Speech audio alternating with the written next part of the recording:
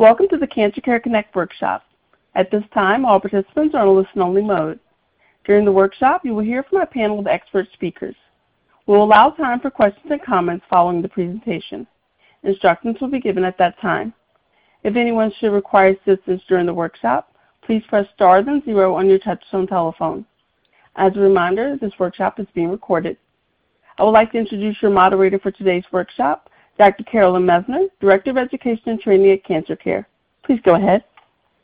Oh, thank you so much, Michelle. And I, too, would like to welcome everyone to today's workshop, Metastatic Triple-Negative Breast Cancer, Strategies to Cope. And today's program is a collaborative effort between the Triple-Negative Breast Cancer Foundation and Cancer Care. And I really want to thank them for their support of this program today and for many of these programs that we're offering. And today's program is made possible by the Triple-Negative Breast Cancer Foundation, Gilead, a grant from Genentech, and an independent educational grant from Merck & Company, Inc., and I really want to thank them for supporting this program today. Now, we have many participants on the program today. There are over 258 participants on this program today.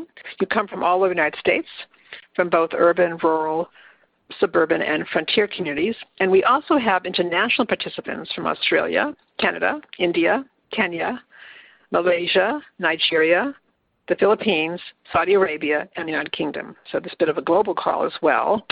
And it's really a credit to all of you that you've chosen to spend this next hour with us. And now it's my pleasure to introduce our first speaker. And our first speaker is Dr. Generosa Grana. Dr. Grana is Medical Director, MD Anderson Cancer Center at Cooper, Division Head, Hematology and Medical Oncology, the Cooper Health System, Professor of Medicine, Cooper Medical School at Rowan University. Dr. Grana will be addressing the following 3 topics: updates on the treatment of metastatic triple-negative breast cancer in the context of COVID-19, novel treatment therapies including biomarkers, diagnostic testing, genomics, and sequencing of treatments. And next will be the role of precision medicine in improving treatment choices. It's my great pleasure now to turn this program over to my esteemed colleague, Dr. Grana. Thank you so much, Dr. Messner. It's a pleasure to be with the group. I'm going to begin by talking briefly about triple-negative breast cancer in general. It's a variant of breast cancer whose features are, as many of you already know, that it's estrogen receptor negative, progesterone receptor negative, and HER2/neu negative. Although there are many more sophisticated diagnostics that use genomic profiling to define what triple-negative or basal cancers are, and that's not something we can go into today. It's more common in younger women, in African-American women, in BRCA1 positive individuals, and it accounts for about 15% of all breast cancer. Behavior, it's a little bit more advanced at presentation and has a slightly less favorable prognosis. For early-stage disease, recurrences tend to happen a little earlier in the first 1 to 3 years post-diagnosis. Metastatic triple-negative breast cancer is a disease that has spread beyond the breast and the local lymphatic channels to either bone, lymph nodes, lung, liver, brain. The majority of women in the United States have a prior diagnosis of breast cancer and then go on to develop metastatic disease. Therefore, they already have a cancer team that's guiding them. But about 10 to 15% present with metastatic disease as their first diagnosis of breast cancer, and they need to establish that cancer team. In other countries, the number of women that are presenting with metastatic triple-negative disease without a prior diagnosis is much higher. How is it diagnosed? How is metastatic disease diagnosed? It's diagnosed typically with signs and symptoms of disease. It may be in the breast or in large nodes, or the woman may have symptoms of disease such as shortness of breath, abdominal symptoms, bone pain, or headache. It may present with laboratory abnormalities such as a high calcium or a high alkaline phosphatase. Or it may present as an imaging abnormality. Oftentimes, a scan done for something else shows an abnormality that then leads to further diagnostic workup. What's the appropriate workup for a woman where you suspect metastatic disease? It really entails 3 things: making a diagnosis, assessing the extent of disease, so you can have a better sense of prognosis and treatment needs. And number 3, determining your plan of treatment.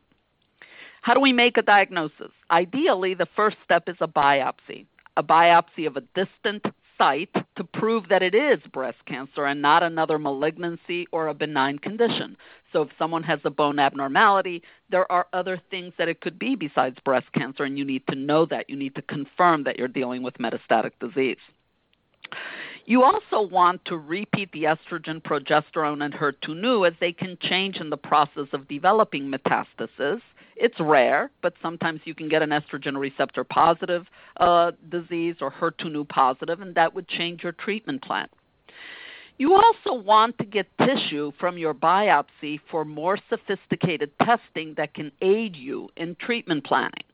And that's where the whole concept of genomic profiling, otherwise known as next-generation sequencing or precision medicine, comes in. That type of test entails sending a piece of tissue to be analyzed, looking for genetic markers that can be used to guide treatment planning. There are some commercial companies out there that do this. Foundation is one company you may have heard of. Caris is another. There are some institutions that do their own in-house next-generation sequencing. And for the woman where you may not have enough material in your biopsy to send for this type of testing, we now have the capacity to send blood for tumor-derived DNA that can give us very similar information. So the key is precision medicine and next-generation sequencing is something to be done at the beginning of your diagnosis so that the information can be used to guide treatment planning. What can we find through precision medicine?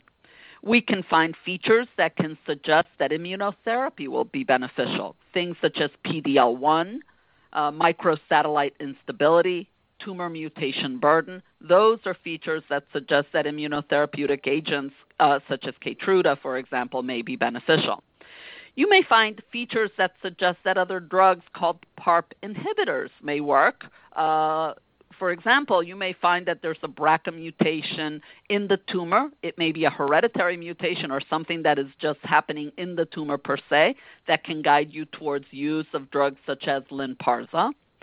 Or you may find markers that may suggest that novel drugs that are being studied in clinical trials could be useful. And again, one of the things that we look for as we get these results back from the next generation sequencing is what trials are being done that this patient may be a candidate for.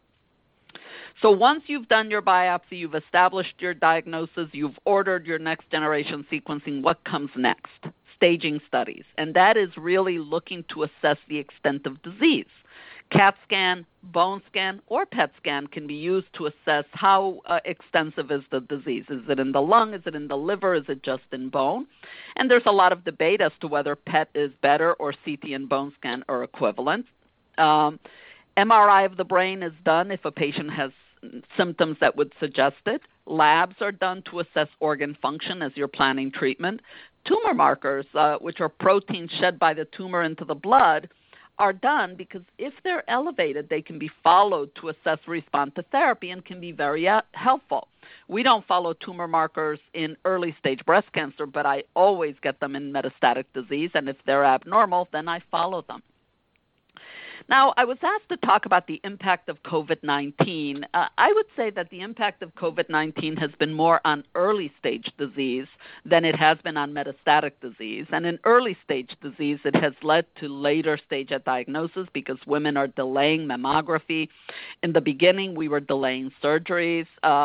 And it did affect almost clinical trial enrollment was affected at the beginning of the pandemic. I'm happy to say that fortunately most institutions have come back fully online. Most centers are fully back in operation. Our services are safe. We have a full complement of services.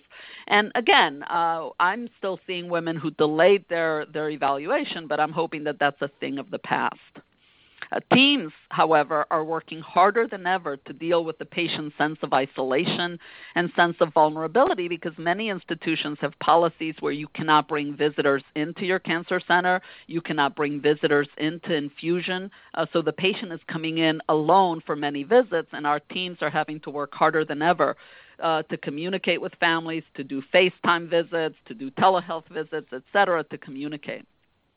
Let's then move on to treatment of metastatic breast cancer, metastatic triple-negative breast cancer. By definition, this is a cancer that has no benefit with hormonal or endocrine therapy, and there's no benefit from the HER2/neu-based therapies that come with Herceptin, Perjeta, or other. Yet it is very responsive to a variety of chemotherapy agents. The choice depends on what drugs the patient received previously, how long it was that those drugs were given, whether there are residual side effects such as neuropathy from those prior treatments, and also patient wishes. Does the patient want to begin with an oral agent versus an IV agent? What are the patient's wishes around preventing hair loss versus accepting hair loss? Because that always affects the decision.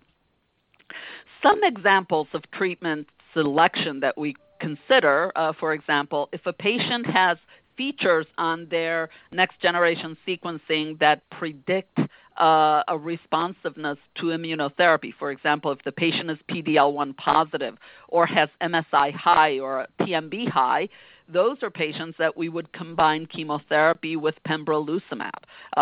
And there's data that it can be a very effective strategy. There are a variety of chemotherapy agents that are usually given as single agents. Although combinations can be given, they're more toxic, but they can be given when we have a more extensive disease burden and we feel that we need to get control of disease. So if someone has extensive liver disease or extensive lung disease, we may use 2 drugs, whereas if their disease is less aggressive, we may go with 1 drug. Examples of drugs that have activity include capecitabine, Xeloda, carboplatinum, Gemzar, Doxil, Halaven, Exabepilone. There are a lot of drugs. Even an older regimen called CMF has a fair amount of activity in triple-negative disease. But again, there's a novel new drug that was recently developed and approved. It's called sacituzumab govitecan, or Trodelvy, as some of you will have heard. New and exciting new agent that's been added that needs a fair amount of management in terms of toxicity, but very active. And a choice of all of these is made between the patient and the treating physician, and the reality is that most patients will go from one to another and will utilize many of these drugs.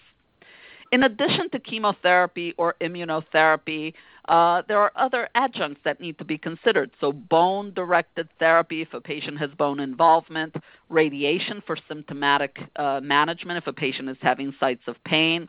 There's a choice of liver-directed therapy such as Y90 or radiofrequency ablation if the patient has primarily disease limited to the liver. So the plan that's put together is complex and always is collaborative. I also would finish by saying that you should always look for clinical trials and opportunities to participate in those, because it's a great way to get access to novel therapies that may otherwise not be available in the day-to-day treatment plan. And I'll stop there, as others will bring on much more exciting work. Oh, thank you so much, Dr. Grana. That was really outstanding and just a wonderful way to set this whole stage for today's program. And I know there'll be questions for you during the Q&A, so thank you. Thank you so much. And our next speaker is Dr. Felipe Lins. Dr. Lins is a breast medical oncologist, Dana-Farber Cancer Institute, Harvard Medical School. And Dr. Lins will be addressing clinical trial updates, how research offers additional treatment options, and tips to prevent and manage side effects, symptoms, discomfort, and pain. It's my great pleasure now to turn this program over to my esteemed colleague, Dr. Lins. Thank you very much, and I'd like to start by thanking for the invitation to be here today. It's a pleasure. I was here with some of you last year, and it was a fantastic event. And so thank you for having me again. And I wanted to thank Dr. Grana as well, because I think that her introduction about triple-negative breast cancer was fantastic and made my job now much easier. So I will just follow her steps. And before we start, I wanted to share with you the definition about clinical trials from the U.S. Food and Drug Administration on their webpage. And they define clinical trials as research studies in which people volunteer to help find answers to specific health questions, and when carefully conducted, they are the safest and fastest way to find new treatments and ways to improve health. So I think that these are all very important terms to have in mind when we talk about clinical trial updates and how research offers additional treatment options. So first of all, it's volunteer. So no one should be forced to be part of a clinical trial. Having said so, everyone should be offered participation in a clinical trial at every step of their journey of breast cancer, and in particular metastatic triple-negative breast cancer, as much as there is available in the place where they are being treated, or every patient should be able to discuss what is available out there, and is a clinical trial the best answer, the best option for me right away. But it's something volunteer, but that the patients should be offered. And then it's the safest and fastest way to find new treatments. So I always talk to patients that what is the standard of care, and I might have said this last year, as of 2021 were clinical trials a couple of years ago, and I think that in metastatic triple-negative breast cancer, we have watched that with our eyes, not only with sacituzumab that Dr. Grainer talked about it, but as well with immunotherapy, and now in particular with pembrolizumab. So we have been fortunate to see the results of clinical trials that were conducted recently. And then, again, it's the fastest way to find new treatment. So I think that the hope of anyone that goes on a clinical trial in this setting in particular that we are talking today is that the particular treatments that you are going to receive on the clinical trial is going to benefit the patient, the particular patient that is going on the trial, although we don't have that guarantee. But we know for sure that by participating in a clinical trial, you are helping to advance the field forward by contributing to generate more information about usually a new drug or a new drug combination. So I think that in the last years, we have seen the results of 2 clinical trials come to our clinical practice, and at least in the United States, and I apologize that I don't know all the drugs that are currently available in other countries, but here in the United States in the last couple of years, either as an accelerated approval or a regular approval, we saw 2 new classes of drugs being available for metastatic triple-negative breast cancer. One of them was checkpoint inhibitors, initially atezolizumab and pembrolizumab. Now we have pembrolizumab only in combination with different chemotherapy agents. And I think that this was very exciting, not only because of the mechanism of action, the way that immunotherapy works, that it's to try to have the immune system of a certain patient partner in the fight against cancer. So this is now available in the armamentarium for treatment of patients with metastatic triple-negative, but as well the sacituzumab, and this is a novel class of drugs available at least for triple-negative breast cancer. We had seen these before, and we had these available before in the HER2-positive breast cancer. So these are antibody-drug conjugates. So what is this? The antibody-drug conjugates is a chemotherapy that it's linked directly. So chemotherapy that in antibody-drug conjugates we commonly called it the payloads, that it's directly linked to an antibody that goes to a specific marker in the cancer cell. So the 2 goals of the antibody-drug conjugates, one is to try to decrease the toxicity of these drugs or of the chemotherapy, because in theory the chemotherapy is delivered directly to cancer cells. We know that with many antibody-drug conjugates, these not work precisely the same way. There is some a drug that it's delivered to the nearby cells, but that is one of the rationales behind the development of these antibody-drug conjugates. And on the other hand, by delivering this chemotherapy directly to the cancer cell, the idea is that you might be able to deliver a higher dose of chemotherapy that would otherwise not be able to be tolerated and therefore be more effective. So sacituzumab, or Trodelvy, as Dr. Grana mentioned, was the first one that we saw approved for metastatic triple-negative breast cancer. And I think that in the next years, we are going to be seeing more. There are already more antibody-drug conjugates in development in clinical trials, and the hope is that they will be approved and be available in the clinic, even outside the clinical trial. Obviously, this leads to the next question, that it's additional treatment options that are coming from these new drugs or additional research questions. And some that have been coming is, can we, as we think whenever we have a new drug, that is, can we combine it with any other drug that it's already available and make it work even better? So based on preclinical work, meaning either, work in our cell lines or with mice, can we find out if there is any combination, and in particular, I'm thinking in particular about antibody-drug conjugates. So if we combine them with immunotherapy or with the PARP inhibitors that Dr. Graina described to you before, can we increase the response that we are seeing with these agents? So there's a lot of the clinical trials that are ongoing are asking the questions, if can we combine antibody-drug conjugates with other drugs. I think a question as well is, now that we have immunotherapy and antibody-drug conjugates approved, or one in particular approved in metastatic triple-negative breast cancer, if we have other immunotherapy agents or if we have other antibody-drug conjugates, will patients still respond? So a question about sequencing and what happens to these patients that progress on immunotherapy or antibody-drug conjugates, can they still respond to the same class of drugs, but that might use different components. Lastly, and before we move to other wonderful speakers that are part of the panel today, I wanted to cover some tips to prevent and manage side effects, symptoms, discomfort, and pain. And I would say, I would again reinforce some of the words from Dr. Graina. Sacituzumab in particular is, I think that we were all very happy and excited to have it as another drug to offer to our patients, but it does come with toxicities, and in particular some fatigue, nausea, drop in your blood count. So it's important that all of us providers become very comfortable to deal with these side effects.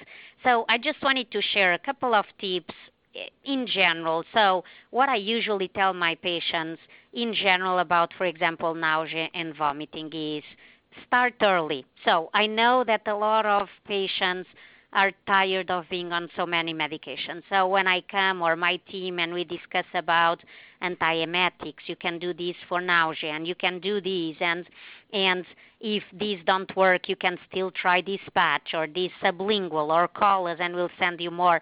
I can read in the face of my patients that they are like, don't give me more medication. So nausea is one of those side effects that it's really important that you start early. If you start experiencing, don't wait until that gets too severe or that you are throwing up until you start taking medication. So act early to try to prevent vomiting or feeling really sick or not being able to drink or keep anything in your stomach that would require a visit to the hospital. The same with constipation. Many of our patients, in addition to some of the treatments that we might be giving to fight the cancer that can cause constipation, they are on pain medications as well, that, as you all know, one of the side effects is constipation. So before that becomes a severe problem, be on the top of that. Keep a journal about, how am I doing with my bowel movements? Am I getting constipated? Oh, I already added Colace and it's still not working. So what else can I do? And might not need to be medications, might need to be to change your diet, try some prunes or prune juice, more hydration. But those are two side effects that come from the top of my mind. There is very important that patients keep good track of how you are doing. And then I would just add that some of the side effects that we experience or that patients experience do not necessarily need to be treated with medication. So, for example, acupuncture, it's something that we have available at our center. It's one of the favorites from our patients that come here. Has been shown to help fight nausea, vomiting, fatigue, anxiety, In some places today, you even have the possibility of receiving acupuncture in the infusion center. So just and there are places where there is not available, but ask if it's available. Sometimes you might be surprised and try, and it might not be for you, but it might be for other patients. And then the last thing I wanted to say was exercise. And I always tell my patients, as you are going through chemotherapy, which is common for patients with metastatic triple-negative breast cancer, don't run for the marathon or don't start preparing for that. The vast majority of our patients with metastatic triple-negative breast cancer would not be up to it, but try to do something. And this might sound a little bit counterintuitive. You are tired. You just want to be, left alone and not doing much and resting.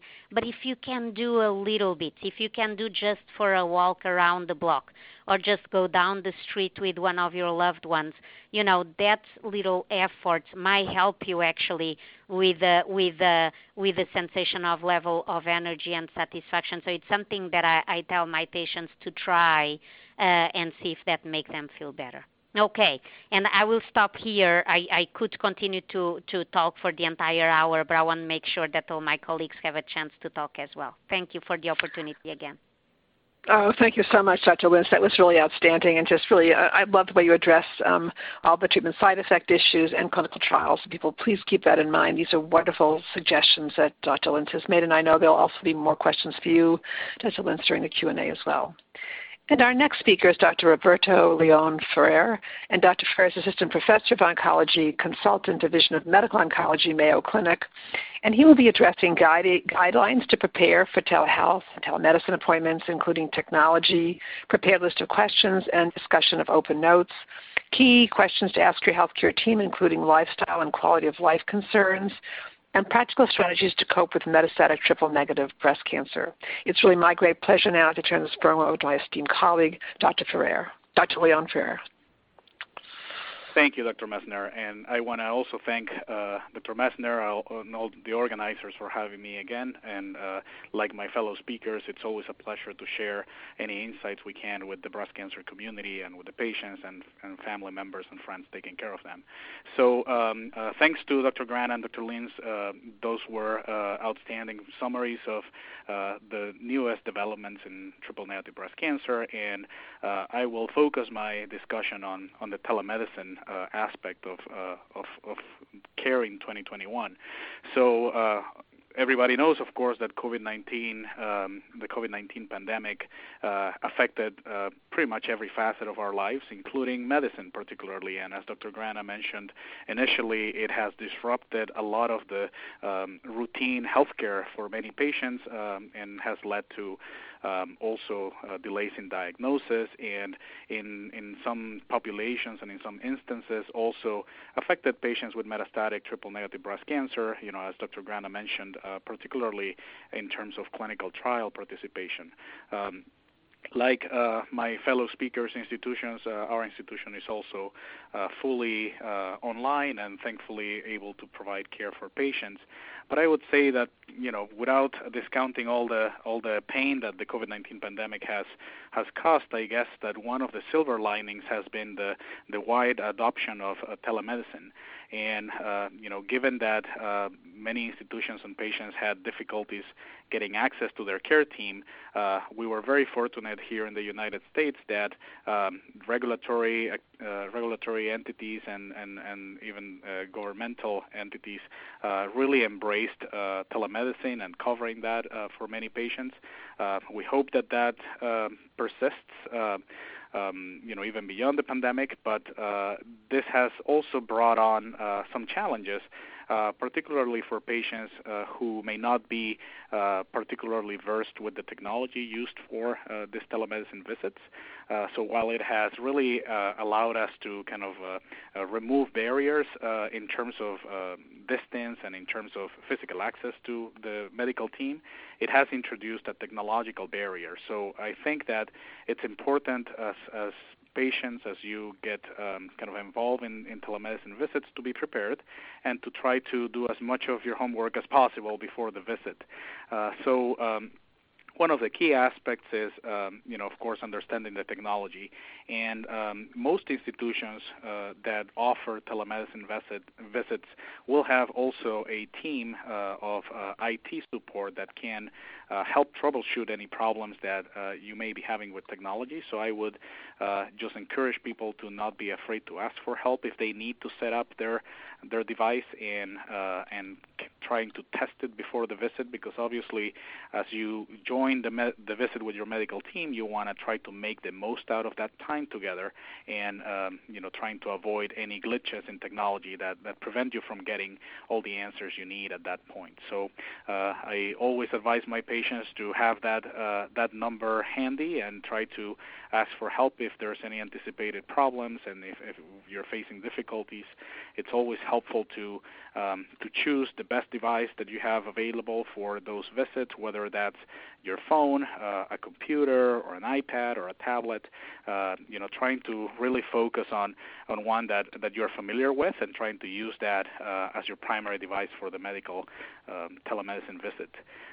It's also a good habit to try to test the camera and the microphone and the speakers ahead of time to make sure that you're clearly audible to the medical team. And video is really an important component for us, because when we don't see patients physically, we don't have the ability to examine you and to kind of perceive certain things that may clue us into doing additional testing or kind of clues that there may be an additional problem going on beyond what you are verbally expressing to us. So at least by being able to visually inspect how a person is interacting and breathing and facial expression, all of that, those are clues that we pick up on and that may be helpful for us to help guide you in the right direction.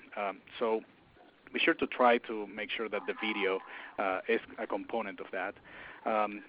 Another tip is, when possible, if you have a wired internet connection available, it's always more reliable than Wi-Fi. So try to use that if you have that at your disposal. Otherwise, if you are using and relying on Wi-Fi, try to see what area, if you're going to be doing this from home, try to see what area of your home has the strongest signal so that your message comes across.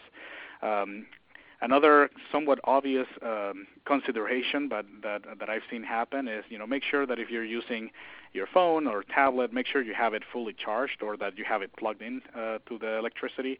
I've had, unfortunately, situations where the device, runs out of battery from my patient's end, and then the visit gets interrupted, and then we have difficulties connecting again.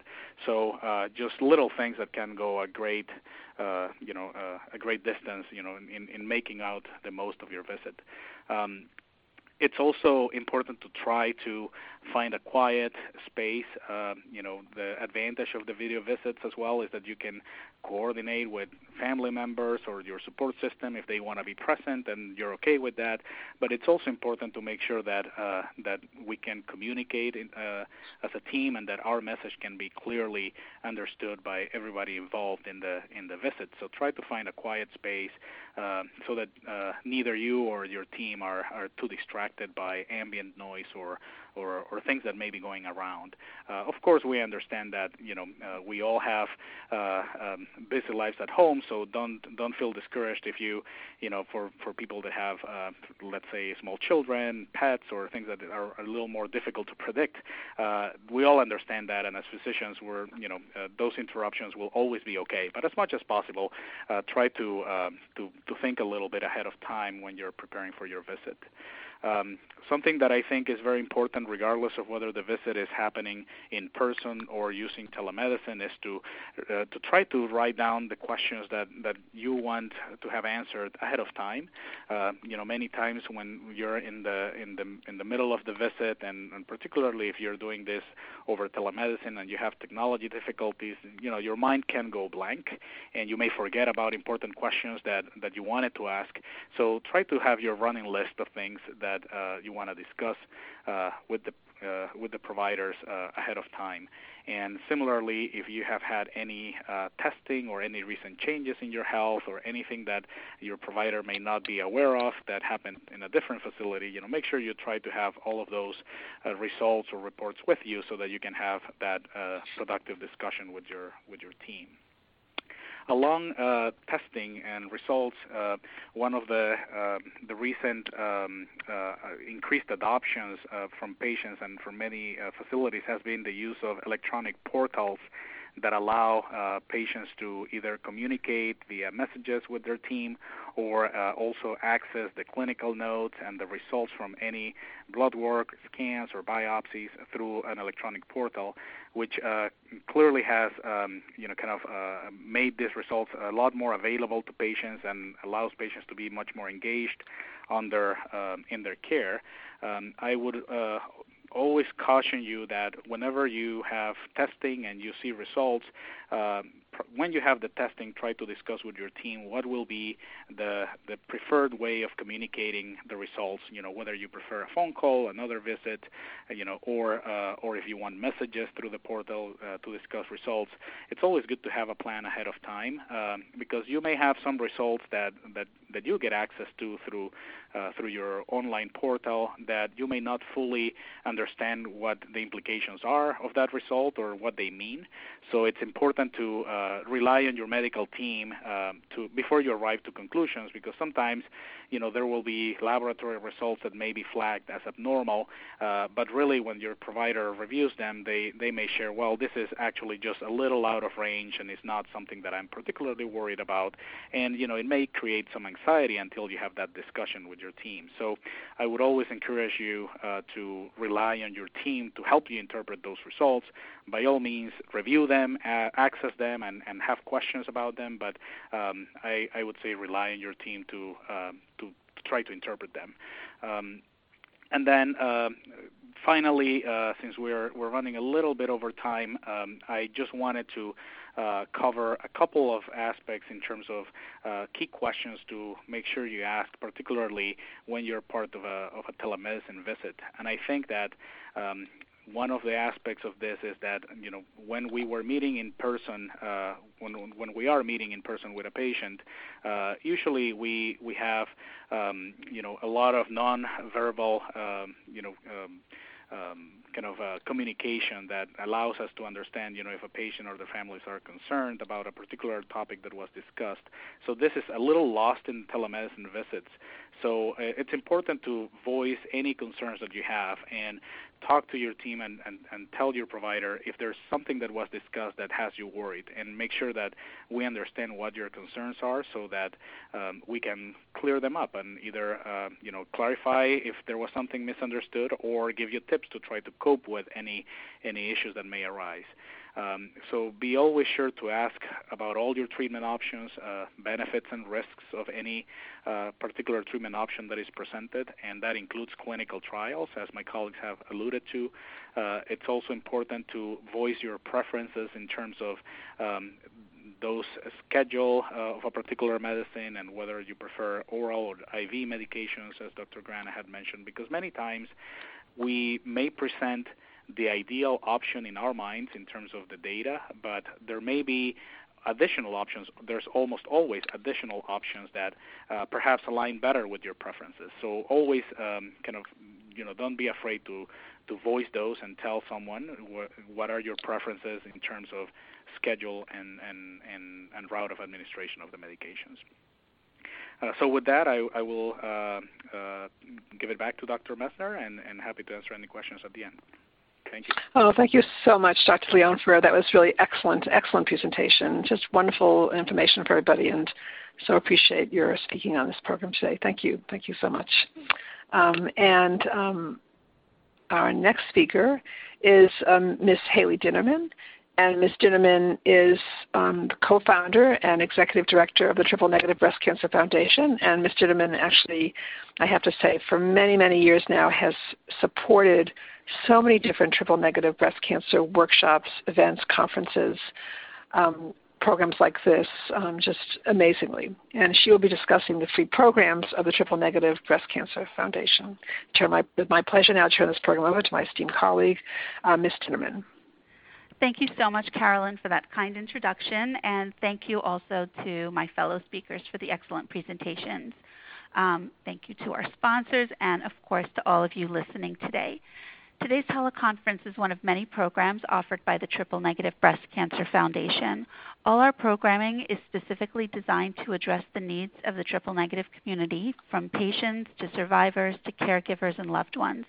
Issues of importance to those in our community living with metastatic disease are addressed in many of our programs, including this one. Today I'd like to highlight a few of our other offerings. First, we have many TNBC-specific educational brochures and fact sheets that are available in print or also as free downloads from our website. Our popular materials were developed with input from members of our TNBC community, as well as esteemed medical experts in the area of TNBC. Like all of our other educational materials, these brochures address living with metastatic triple-negative breast cancer.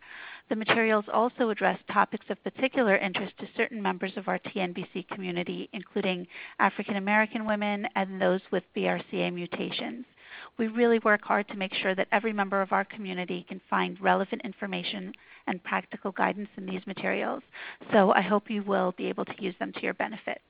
Our website, tnbcfoundation.org, offers a free clinical trials matching service specific to metastatic TNBC.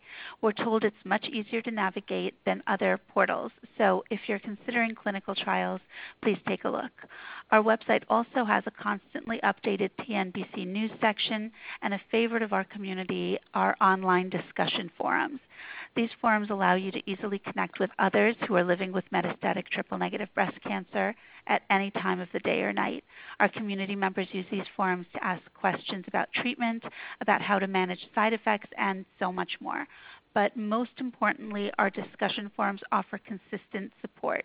So if you aren't currently registered for the forums, you should consider joining them, and you can even join anonymously. Another excellent source of information and support can be found on our private Facebook groups. All of these online resources are here to help you and to remind you that you are not alone. While the TNBC Foundation normally makes every opportunity to meet with you in person, given the ongoing pandemic, we've had to make adjustments for everyone's safety. So until we can meet in person, we are expanding on our virtual programs. We have 2 wonderful online meetups for the TNBC community, Tuesdays with TNBC Friends and Metastatic Mondays.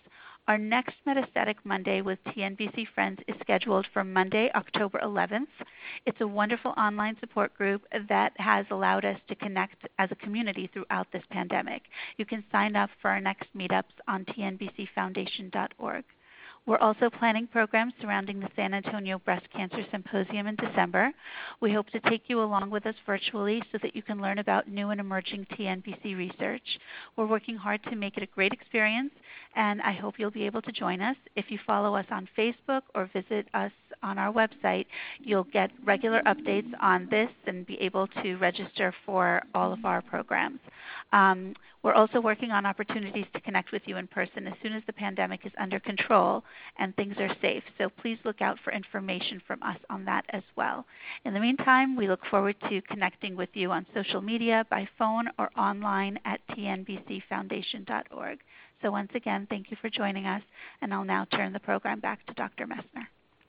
Oh, thank you so much, Ms. Dinnerman. That was wonderful, and what a wonderful organization with so many resources for people. And so thank you so much. And our next speaker is Ms. Samantha Fortune. Ms. Fortune is an oncology social worker at Cancer Care, and she'll be discussing how to find the financial, emotional, and social support to cope, and review of the free services of the Triple Negative Breast Cancer Foundation. It's my great pleasure now to turn this program over to my esteemed colleague, Ms. Fortune. Thank you, Dr. Messner. As Dr. Messner mentioned, my name is Sam, and I'm an oncology social worker at Cancer Care. My role at Cancer Care includes providing supportive services to individuals and family impacted by a triple-negative breast cancer diagnosis. The Triple Negative Breast Cancer Foundation and Cancer Care have partnered together to ensure that those diagnosed with TNBC have access to free psychosocial and financial services and support. The Triple Negative Breast Cancer Foundation has also generously funded the TNBC Helpline, which provides callers with access to comprehensive services. There are many aspects of the triple negative breast cancer diagnosis that could be addressed through psychosocial support services. By calling the TNBC helpline, individuals are connected to an oncology social worker who is aware of the physical, emotional, and practical challenges that may arise when diagnosed with triple negative breast cancer. Furthermore, connecting with a social worker or patient navigator at your treatment center could be helpful in exploring local support services available to you.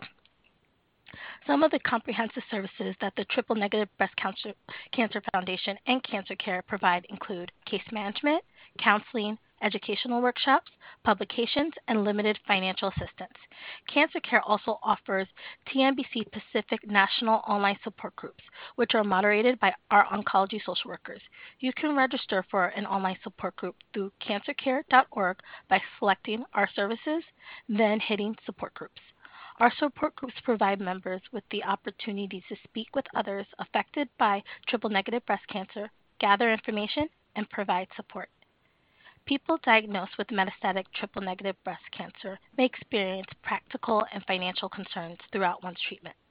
Please note that if you're encountering such financial hardship, there are organizations that may be able to help you. Cancer Care offers case management services, which are short-term, strength-based approach to help patients, post-treatment survivors, and caregivers affected by cancer nationally. A trained specialist will work with the client in efforts to connect them to resources, referrals, and financial assistance. It can also be helpful to connect to a social worker, a patient navigator, or the financial department in your treatment center to see if there are any other financial options available to you. Navigating through a metastatic triple-negative breast cancer diagnosis can be stressful and emotionally difficult.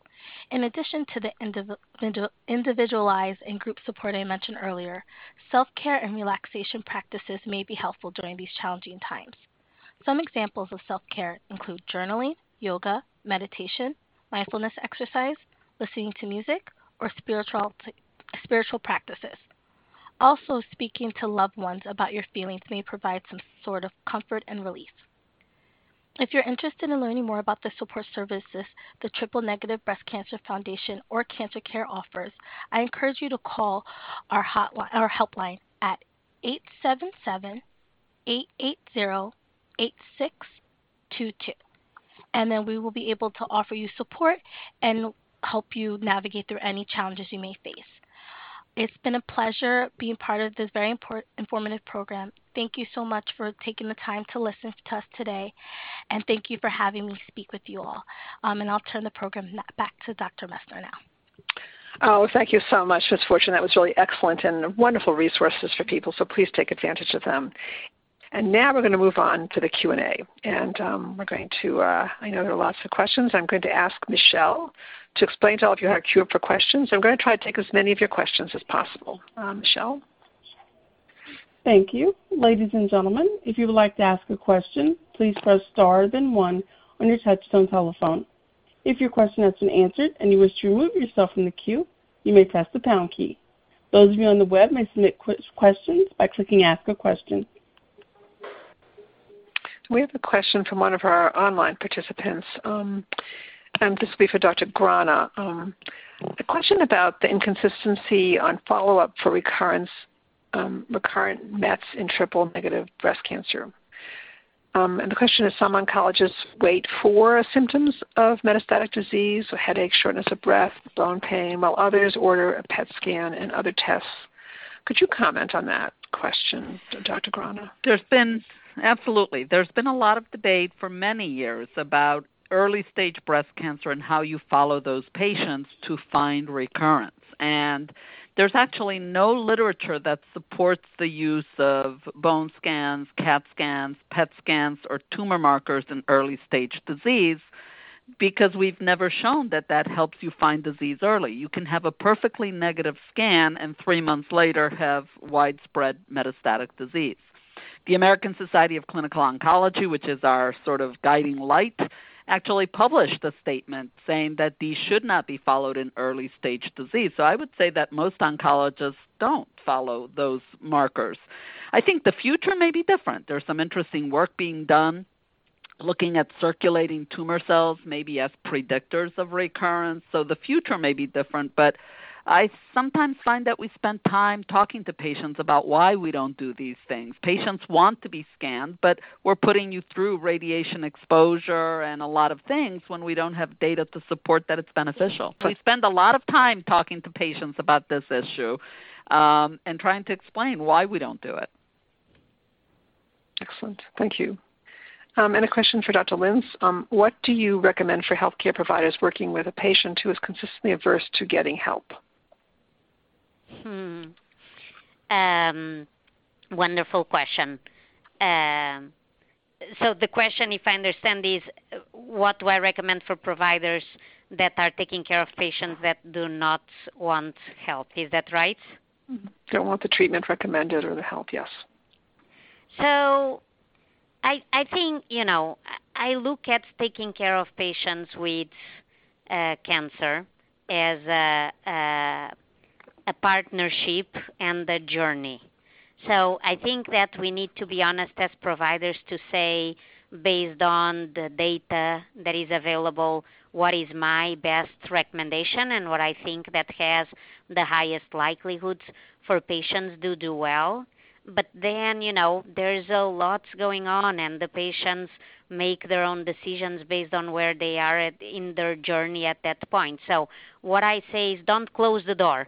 And I want that it's important that patients know where you stand in terms of your recommendations, and that you recommend A based on this, and that, and perhaps B and C. You don't think that these are the best options for the patient, but to make sure that patients know that you care about them and you are there if they want to come back and rediscuss, or if they change their minds, or if they want to come back and discuss it further. So it's a relationship, it's a partnership, and and can be revisited whenever the patient is interested.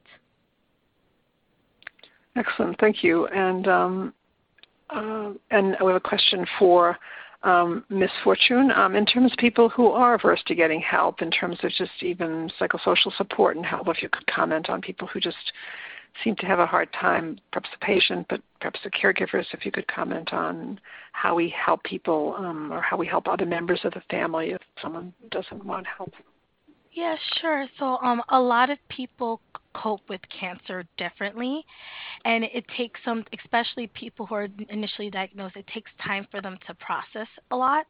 So I always tell patients, especially caregivers, to give the person time to kind of process what they're thinking and what they're going through, and give them that time to be open to those resources. But in that meantime, you can also educate yourself, familiarize yourself with also the available resources that they are available. So by the time the loved one is ready for or open to support, at least you have that information that you can present to them. Excellent, thank you.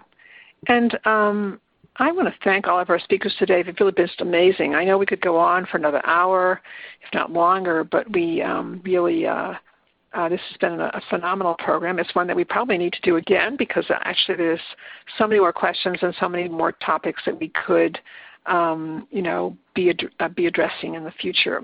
So before we conclude today, I just wanted to go over with you a few things. Most importantly, we hope that you have been able to learn a number of things from today's program that will be helpful to you. We also hope that none of you leave the call today feeling that you're alone, that there is no one to support you. We hope that you now know that you're part of a community of support, a community that consists of your healthcare team, of the people at Triple Negative Breast Cancer Foundation, all those services, cancer care staff, the Triple Negative Breast Cancer helpline, all of these services. We want you to know that you're now a part of, and simply a telephone call or a mouse click away from contacting us. And also you can go to our website as well, get information there. At the end of today's program, you'll all be getting a SurveyMonkey evaluation. Actually, you'll probably get it tomorrow. And in that evaluation, you'll have a chance to evaluate the program, but you'll also have a chance to get additional everything in writing that we said that was a resource mentioned to you today that you'll be able to utilize. So remember that it is very it's not uncommon for people to feel alone or as if there's no one out there for them. We want you to know that there are a lot of organizations out there and a lot of support services for you. I want to thank you all for your participation today, and I want to wish you all a very fine day. Thank you all. Ladies and gentlemen, thank you for your participation. This concludes the workshop, and you may now disconnect. Everyone, have a great day.